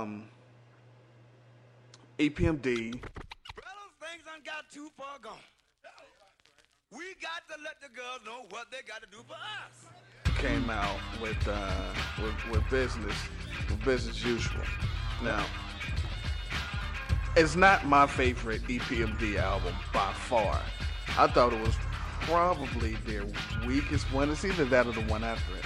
But I mean, it had Gold Digger. Yep. But it gave us Redman on hardcore. Yep. We got a brand new Jane, but it had Rampage on it. And when you have Rampage on it, Slow Down Baby.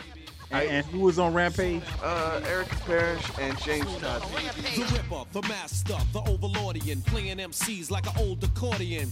I get the inspiration from a necessary station. I'm saying I was vacationing. You can't quote with your weaker throat, trying to sneak a peek at how I freak the notes. Major MCs become minor B flats, so retire the mic, get your chains and your bats. Here's your chance to advance, get in your stance. I shoot the holster off your cowboy pants. Pure entertainment, tonight's your arraignment. You're guilty, face down on the pavement, no holes barred. It's time you get scarred. You and your squad better praise the real God, the Undertaker, dropping thunder on fakers. When it comes to lyrics, I'm as freaky as Saker.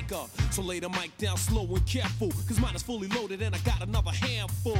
A clip to slip it and start ripping, diving and dipping and giving punks a whipping. Just in case you wanna go a few rounds or so, I'm down so that you clowns will know. Me getting burnt to hurt won't be tolerated. I got rhymes up the forget it, I'm constipated. L. Slow down, baby. Slow down, baby. Okay. It's incredible. So I had to I listened to that a lot, just on the strength of that. The Brand Nubian joint.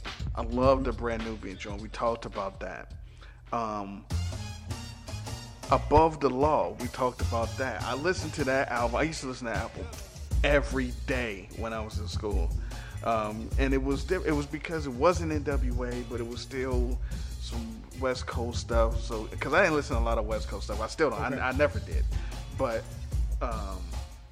it was just something about that album I really liked because it was different. They wasn't fuck the police and kill everybody, but they were still kind of gangster and a little different. The surprise on here is Legal by Special Ed. Okay. I slept on the first Special Ed album. I mean, I got it, but I got it like way later. My man's was on it, but I was like, ah. So when he came out with his second joint, I was like, let me cop this. I don't want to be late, like, on this one. And it was pretty damn dope. He had some good stuff on there.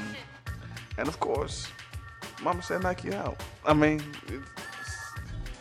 the album Mama Said Knock You Out is nothing short of incredible because people was dissing Ella a little bit because of Walking with the Panther. And really, they were dissing Walking with the Panther because of the 3 love songs. Because if you take the 3 love songs off, it's an incredible album. Because it had, I'm the Type of Guy, and Big Old Butt, and Jingling Baby. I mean, it had legitimate hip-hop classics. But, people was like, yo, I ain't like the 3 love songs, so they dissed it. So my man came back, and like you said, the first thing he said, hey, and people's like, oh my God, this album was crazy. He's like, don't call it a comeback. I've been for years. Right. It's like, it's not a comeback. I've been making the joint. And you gotta understand, when that joint came out, he's already been in the game for 6 years. We talking about people's debut, like, yeah, this is the first Tribe, this is the first Brand Nubian. He's already been rocking for 6 years. So,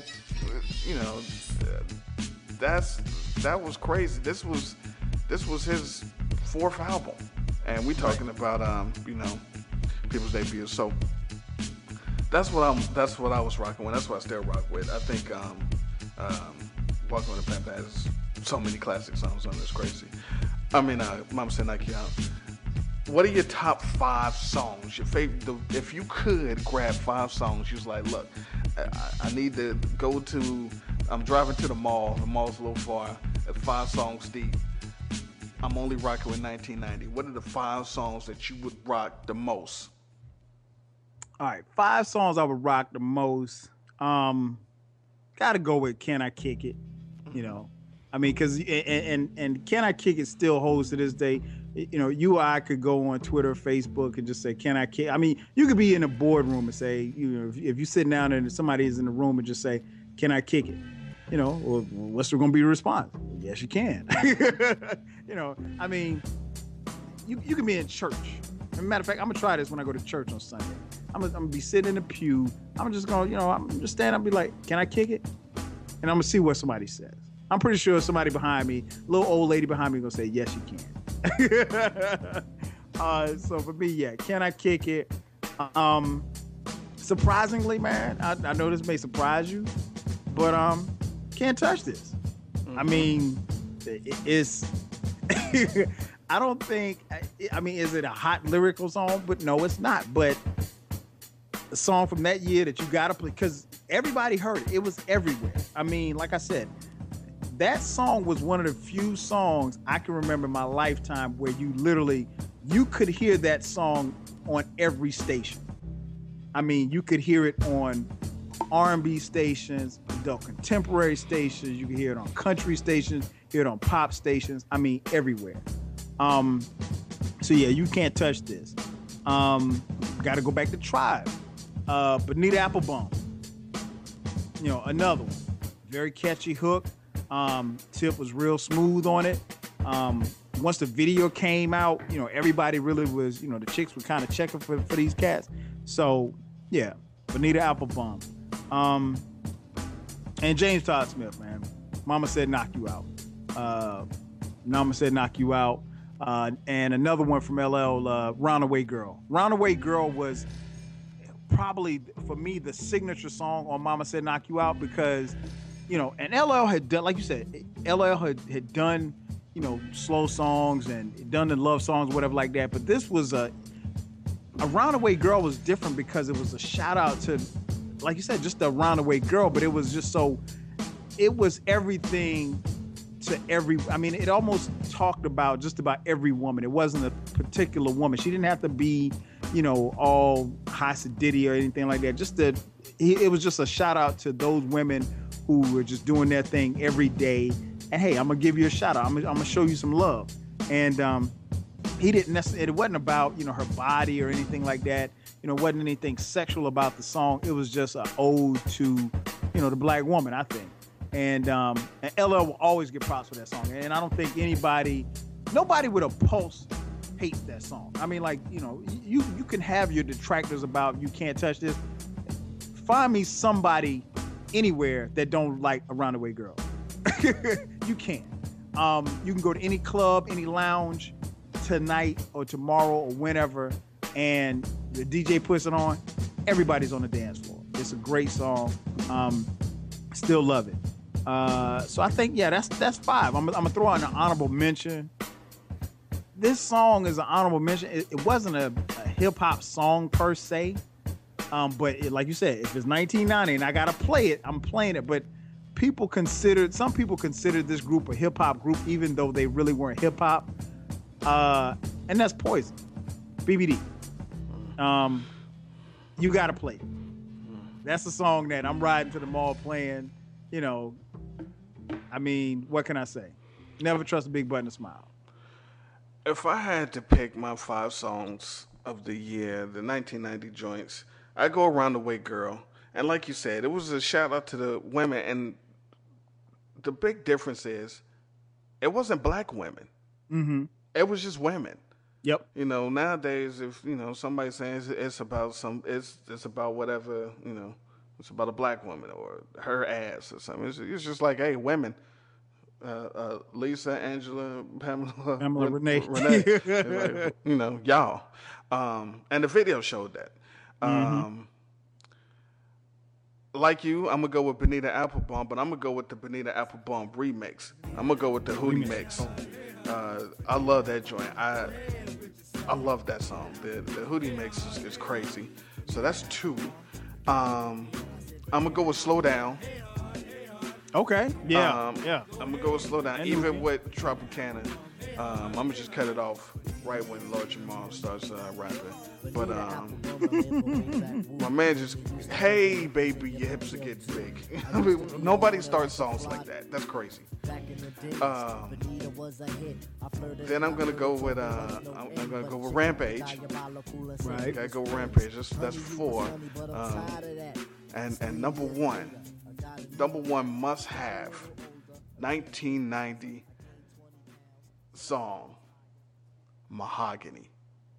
Mahogany by Eric B. and Rakim is one of the most incredible songs. How did I forget that? I don't know, but it's one of the most incredible songs ever made. The bass is probably the best bass line of any song. That and Love's Gonna Get You are the 2 best bass lines in hip hop. But Mahogany. Okay. Oh, my ladies in the house. We're gonna do it like this. Me and Kid Capri was coolin' at the Palladium. Seen an all-world cover girl. I said, hey lady, I'm sorry if you're in a rush. Don't let me hold you up or intervene or interrupt. But you got the look. I wanna get to know you better. I had to let her know, but yo, I didn't sweat her. Cause if you would've seen what I was seeing, almost looked Korean or European. When she spoke, her accent was self-explanatory. Even her body language told a story. Her name was Mahogany, her twin's name was Ebony. I said, my name is Ra, and it's the Kid Capri. Since the music was loud, I said, let's take a walk so we could talk and see New York. Showtime didn't start until 1 o'clock, but once I entered your mind, I wouldn't want to stop. Caress your thoughts till we was thinking the same. Calm your nerves, massage it. Each moment's a mineral, poetry's protein, verses and vitamins effect like codeine. Now tell me how you feel when I reveal a pill that'll heal your pain. She must've OD'd cause she couldn't resist, and she spoke slowly when she told me this. She said, over me, I'm going crazy. She rubbed me on my chest and called me Mr. Sexy. She said she want my kids and help me make my next G. Tell me I ain't finesse Mahogany, huh? What Eric B was cooling that crazy lady in Casino all world cover girl. I said, hey lady, man. Yeah, so I'm gonna go. That's my number 1. And listen, I love LL, and I would put 3 other LLs on, but Mahogany has to be number 1. And you know what but you make a great point right there, because I gave you 2 LL songs. I probably could give you another one too if I really try. And I think that speaks volumes about where these albums were. Yeah, because we could have went Booming System. Yeah. I think I gave you 2 Tribe and two songs from LL. Yeah. And damn, I forgot all about Mahogany. And I mean, like, and then there were other songs, like, I take a song like Let's Talk About Sex. It wasn't like it was a song to blow you away, but it was very relevant. Yeah. And is that something I'm gonna bump in the car? No, probably not. But when you look at the significance of the song, and then when you throw in the video and where Salt and Pepper was as far as their impact on the game and what they were trying to do, I mean, great song. I hated that song. Shouts to Spinderella though. You can't shout out Spin and say you hated that song. Hey, she didn't rhyme on it. So, what besides Let's Talk About Sex? What are the other slept on songs? Give me a couple slept on songs. One song I think was slept on, and you mentioned it earlier. I think it really probably could have blown a lot bigger than it was, and that was Gold Digger. I think people slept on Gold Digger, I think, as far as the production wise. And don't get me wrong, it was a very popular song, but I think like that could have and probably should have been like a major hit. Because if you think about EPMD in their career, they were very solid, but they didn't have the big time crossover type hit. And maybe it's because of who they were, the subject matter, whatever like that. But I think they should have and probably could have crossed over. But I think that was a song that was kind of like ahead of its time, and I don't think people really gave it the props that they should have given it, even though it was still a very popular song. Another one was from the Breaking Atoms album, Looking at the Front Door. Another popular song, but if you listen to what he's talking about, man, I mean, they broke it down on that, the main source. Yeah, but That came out in 91. No, that came out in 90. It came out in 91. No, it came out in check it. I don't need to check it. I know when I bought it. It came out in 91. I did my research. And another one was another club. Before you finish, everybody that's listening to this, after you hear this point right now, tweet at 12Kyle and tell him that Breaking Atoms came out in 1991. I'm talking about the song. Okay. Then, okay. Looking Out the Front Door came out in 1991. Okay. I'm just Breaking Atoms, though. So the last one was another club banger. I didn't really. I'm gonna be honest. I wasn't really checking for the song when it first came out. In fact, I was late on the song, but it's a song that still bumps in the club. Treat 'Em Right, Chubb Rock. Okay. I always thought that. And I'll say this.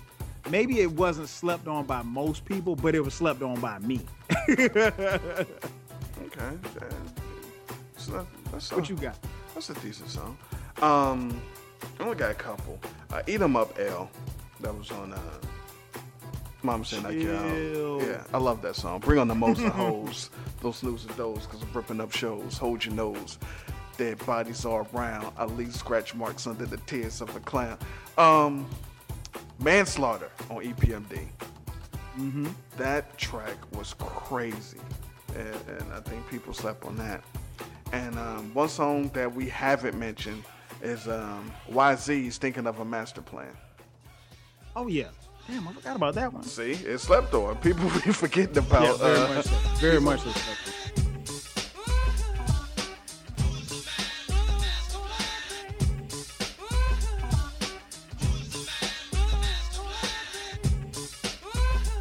I got a plan.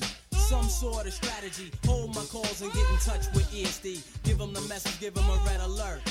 Tell them I need them, tell them it's time to work. Tell them I'm home.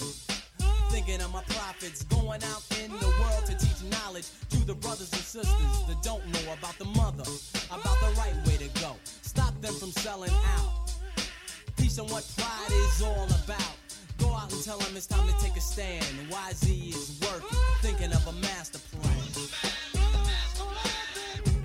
I'm thinking of a master plan by YZ. That's pretty much all we cared about that he was gonna make. But that joint was crazy. Give me a couple of just bad songs. What were some of the worst songs to come out in 1990? The two that stand out to me. Good, I got two as well.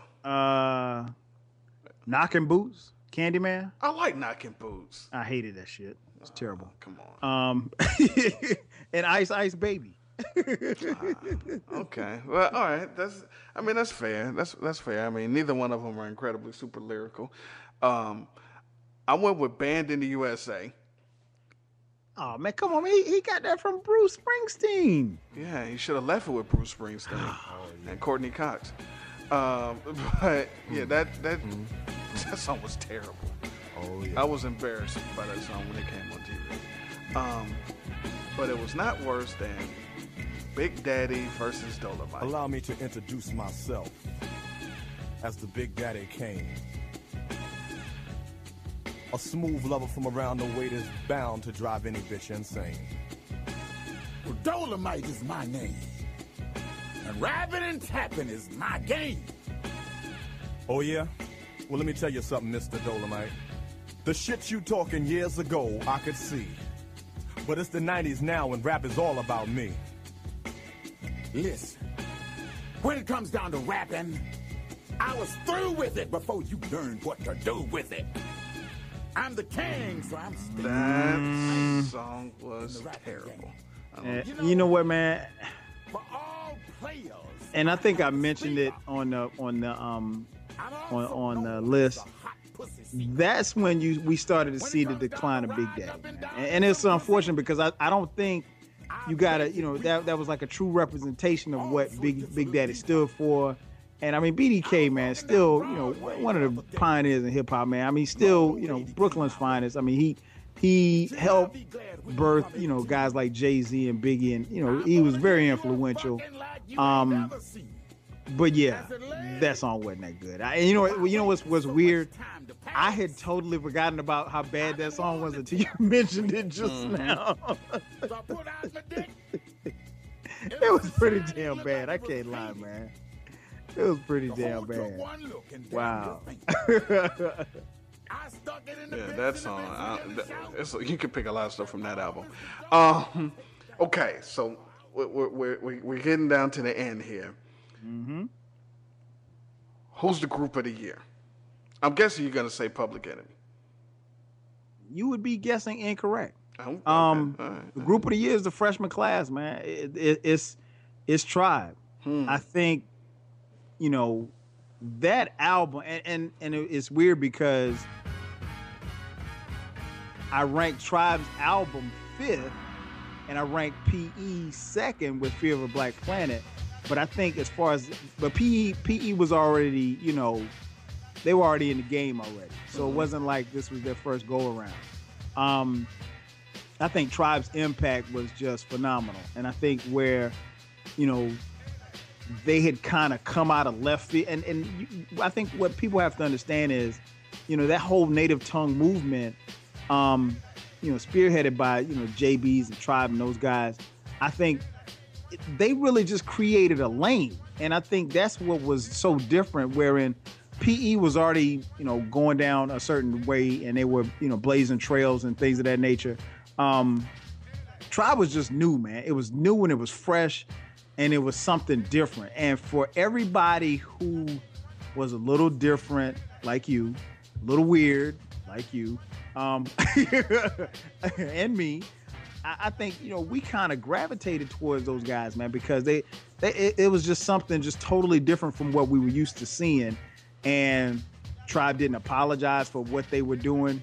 And they were, you know, very quick to say, hey, this is us. We're a tribe called, I mean, just the name says it. The name says it all, a tribe called Quest. We're on a quest. We're on a mission to do certain things. And I think that was key, you know, to what the music that they put out, man. So yeah, group of the year, man. I give it a slight edge to Tribe, man. I was going back and forth over EPMD or tough, Tribe. Yeah, it's tough. Because I wasn't going to give it to P. I appreciate Fear of a Black Planet, but I mean, I didn't like it as much as everybody else did. Okay. So now why didn't you? I guess the question is, what didn't you like about it? What I didn't like about it was so much further from their other joints. It was. My favorite Public Enemy joint is Yo Bum Rush Show's first album. It's my favorite one. Right. And then of course Nations of Millions. So once this happened, I mean, I don't know. I love Welcome to the Terror Zone, but it was a lot of songs on there that I could do without hearing, and I was just like, Fight the Power. I heard it too much. Burn Hollywood Burn was dope because you had Cube and Big Daddy Kane together and they had a video, but I was like, I don't really care. Put it like this. If you tell me I'm going to get a Chuck D, Big Daddy Kane, Ice Cube song, I'm expecting more than Burn Hollywood Burn. So, right. I'm expecting more than that. I get that. I'm expecting to just stop the car and just run out in the street like, yo, I can't believe I just heard that. So 911 is a joke is incredible though.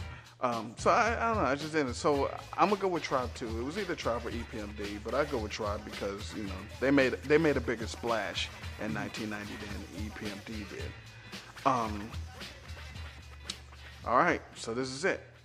MC of the year. I already know what you're gonna say, but let's play anyway. Who was the MC of the year? Once upon a time in the project, yo, I damn near had the record home. There you have it, ladies and gentlemen. O'Shea Jackson, man. I mean, like I said, man, America's Most Wanted. You have to quantify that album just because if you knew where Cube was, and I mean, I was young, so I don't remember like what the reviews were for Kill It Will, but it was an EP. It was more like a feeler. Yeah, you know, looking back on it now, I think it was more like a feeler for them just kind of putting it out there to see what Cube was going to do. And of course, you know, they came back, you know, NWA was still going to, you know, they were still going to be making music. Killer Will came out after America's Most Wanted. For some reason, I thought it came out before. Okay, so you're right. So, it's still, either way, it's still Cube's first full-length solo album. And, yeah, man, I was blown away by it. I was, Ice Cube always impressed me lyrically, but, and it doesn't, and I know he pissed off some people on the West Coast because it didn't sound like a West Coast album. But my thing was who cares? He didn't have to have it sound like we already had West Coast albums from Ice Cube as far as NWA was concerned. The fact that he took it east, got with the Bomb Squad, and just, came out with this product, I thought was just unreal, man. So I give it to Cube, man. Album of the year, give it to Ice Cube. Solo album of the year. I'm giving MC the year to LL. So, I mean, I think that even though America's Most Wanted was dope and Killer Will was dope, and I think Cube had a good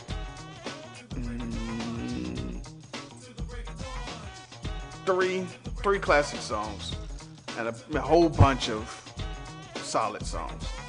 About three classics. Once Upon a Time in the Project. Great song. America's Most Wanted. Jacket for Beats. Jacket for Beats is incredible. And now Jacket for Beats wasn't on. That was on Killer Will. I'm talking. We're talking the year. Okay. 1990. So he dropped those, which is dope. But my man, that Mama Said Knock You Out. Put it like this: the Mama Said Knock You Out is.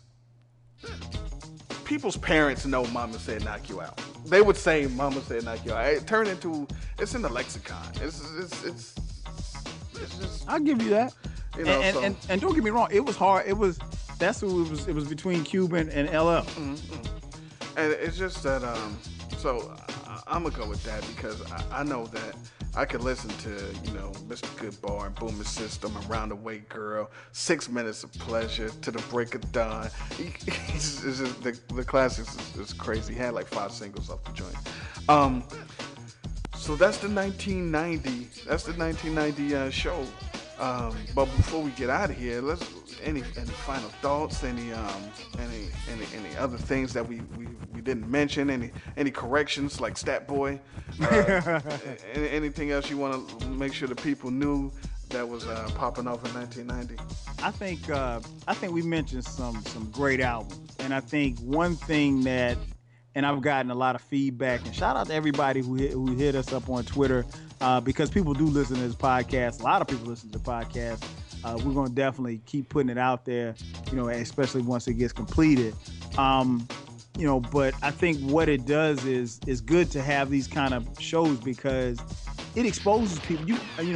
You and I have it because we came through that era, but there's so many people that we come in contact with via Twitter or Facebook or just everyday life who may or may not have been exposed to that. And I remember a couple of weeks ago, young cat hit me up on Twitter. He said, well, hey, I wasn't, I think the way he kind of explained, he said I was really, really small when, Illmatic came out, but hearing you talk about it made me want to go listen. So I found the album and I started listening to it, and it kind of blew me away because when you're on Twitter or you're on Facebook or wherever you're talking about these albums and stuff, you're speaking of your knowledge and the experiences that you shared, and if I'm talking about Paid in Full, and I could be talking about Paid in Full and someone's reading about it who wasn't born when Paid in Full was made, so it's bugged out.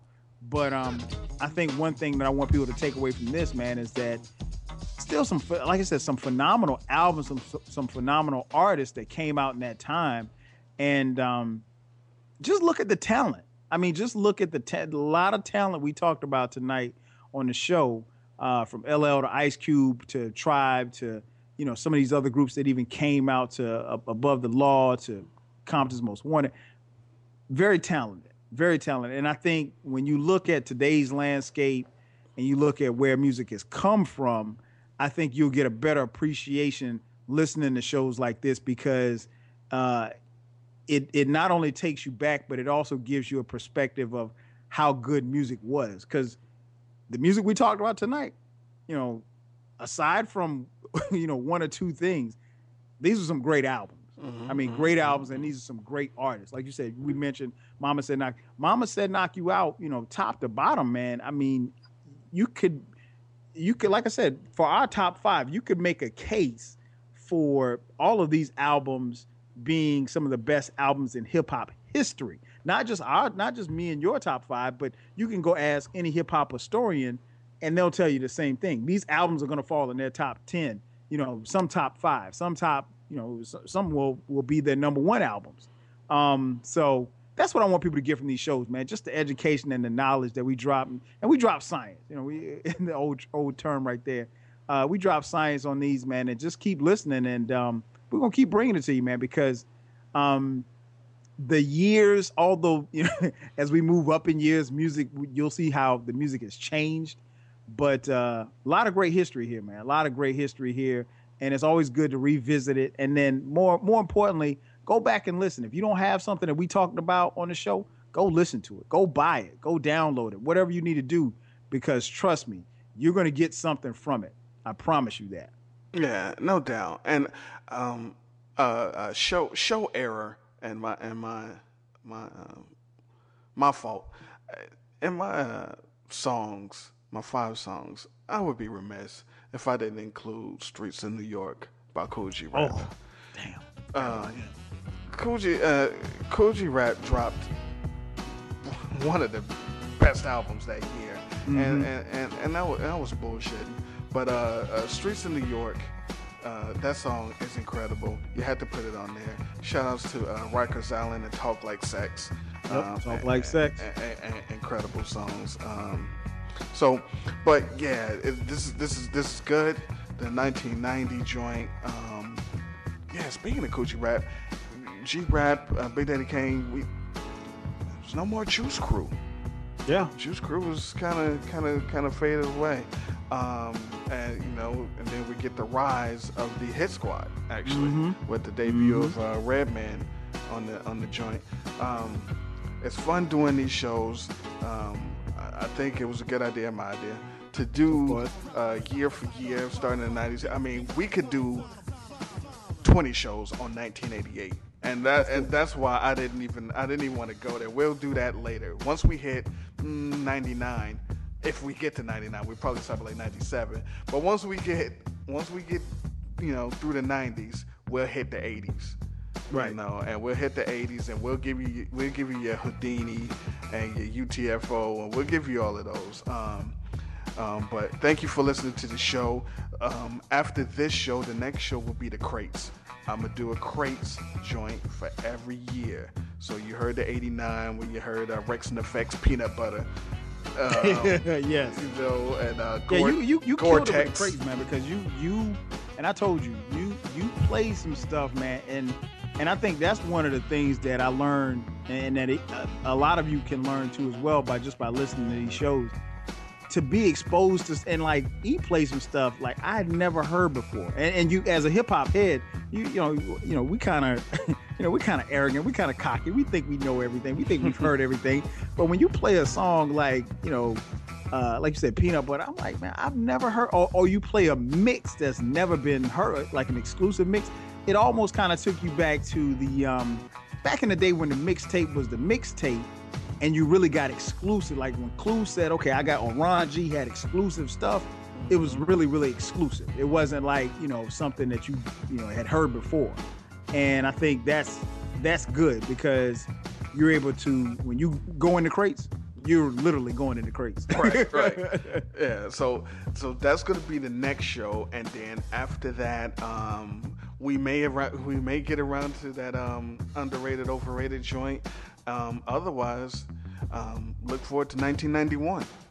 No doubt. And so we'll do a 1991 top 25 hip hop albums. The reason why I didn't do 90 singles, because it's too hard to do songs. Because if you think about it, we got the album, and each album might have 3 or 4 dope songs on it. And so you times that by 25, and then you try to rank those. That's crazy. You can't rank the best songs. So we're going to do the top 25 albums in 1991, and then we do a podcast in 91, and then there'll be a Crates show in 91, and we'll keep going. if you take a look at the website, we got I got a post, Big Mouth versus You Talk Too Much, Houdini versus Run DMC. We're still counting down the greatest story rhymes of hip hop. The top 50, we're up to number 44 with Girls Ain't Nothing But Trouble. We're still counting down the top 20, 25 Bronx MCs. We're at number 17 with Kool Keith. So there's a lot of things going on the website. So check this out. And if you're new to the podcast before this was The Crates. Before that, we had special guest Kwame. He was on the show. We had the podcast. We talked about Biggie, Jay-Z, and Nas. Yep. We had a podcast with Spinderella. So just, and then the blend tape before that. So just keep listening. If you're new, go to the archives and listen to the old stuff. But in the meantime, in between time, that's it. Peace. We out. It's straight up bandits everywhere I look. Used to be a straight A student. Now he's a crook, robbing people just to smoke and shoot up. Used to have a crew cut, now he's a poop butt. Dropped out of school and he joins the neighborhood gang. Hanging on the street selling cane to his own people. Now when I say people, I mean color. You a stupid motherfucker. I'm trying to stress the fact that you're dumb. Get yourself presentable, son, and just come together. You better, cause pretty soon it's gonna be too late. A message from King T the Great. Sisters, since we are the mothers of this earth, it's time we start being good mothers from the birth of our children. No time for sleeping, teach them to fight and win for the right reason. It's your time, it's your life, live it. Proud to be black, young and gifted, lifted by the knowledge and taking the right route. Gang violence needs to be wiped out. ALMIGHT CNDZIRE. We see the FUTURE should be a positive thing. Body and soul and you, we're in the same game. One and the same, everyone came in the same chains. Caught with the same aim, brain games and names changed. To protect the innocent bystander, lot slander and the master planner. Destroy the black male crack jail and semi-automatic and static if the crack fails. So since we all talk the same slang, stop killing my brother cause we're all from the same gang. Don't you know we got to put our heads together? Make the change cause we're all in the same game. Now as a youth, I used to get my bang on, and on the app get my part-time slang on. This point in time for me was no joke though. They knew I was crazy, so they labeled me loco. Had these creeds gone past feeling sporty, low riding and tossing up a 40, thinking in my mind that no one can handle us. The Dallas brothers never touched Los Angeles. I found life was much more suitable, cause I'm the brother that makes black so beautiful.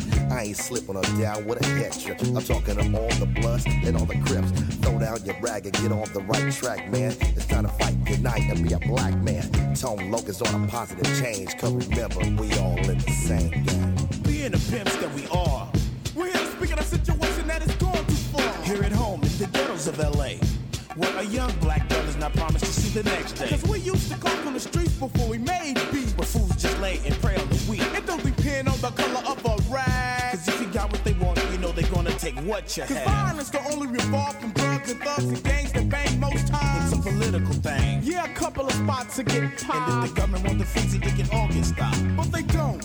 Because they want it like that. Because the system is set up to hold us back. Yeah, a brother law means that we can do whatever. So why don't we stick together?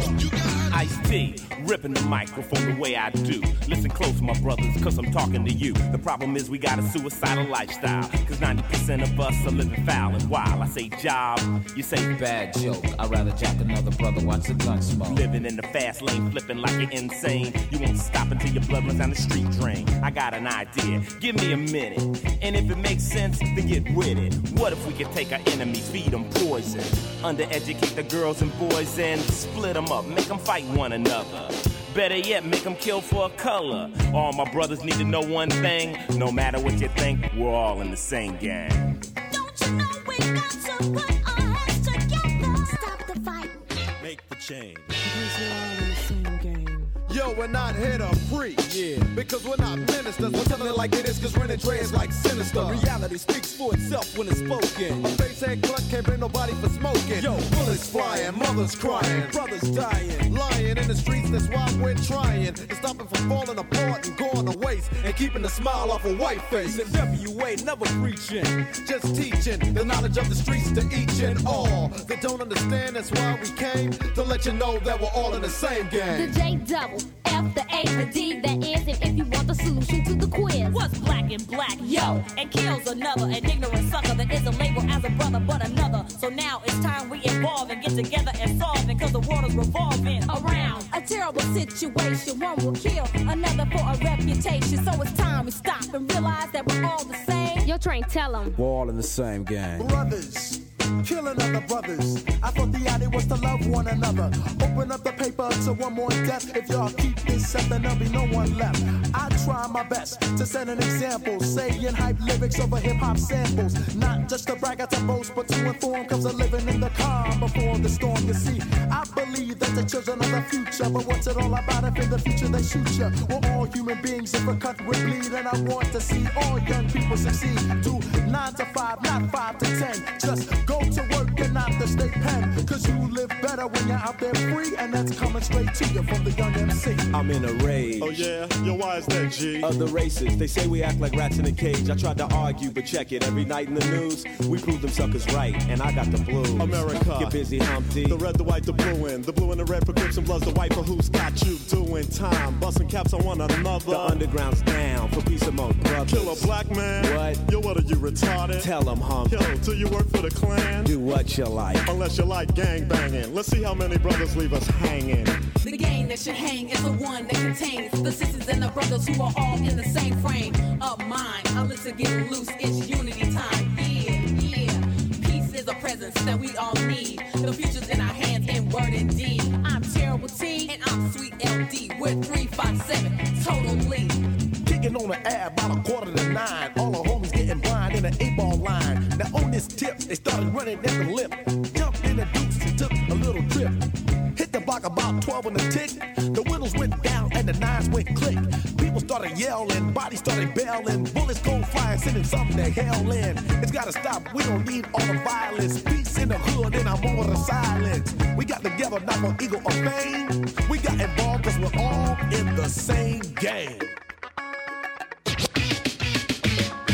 Last but not least, yo, Easy's no sellout. And if you can't hang in the streets, then get the hell out. I'm not trying to tell you what to do. You have your own freedom of choice who to listen to. You know good from bad, fat from foul, right from wrong. Now your mother's singing that sad song. My baby ain't never hurt nobody. But he still got smoked at Baby's party. But you're not the first or the last. You're nothing but a short story from the past. You're dead now, not number one but a zero. Take notes from Eazy-E, the violent hero.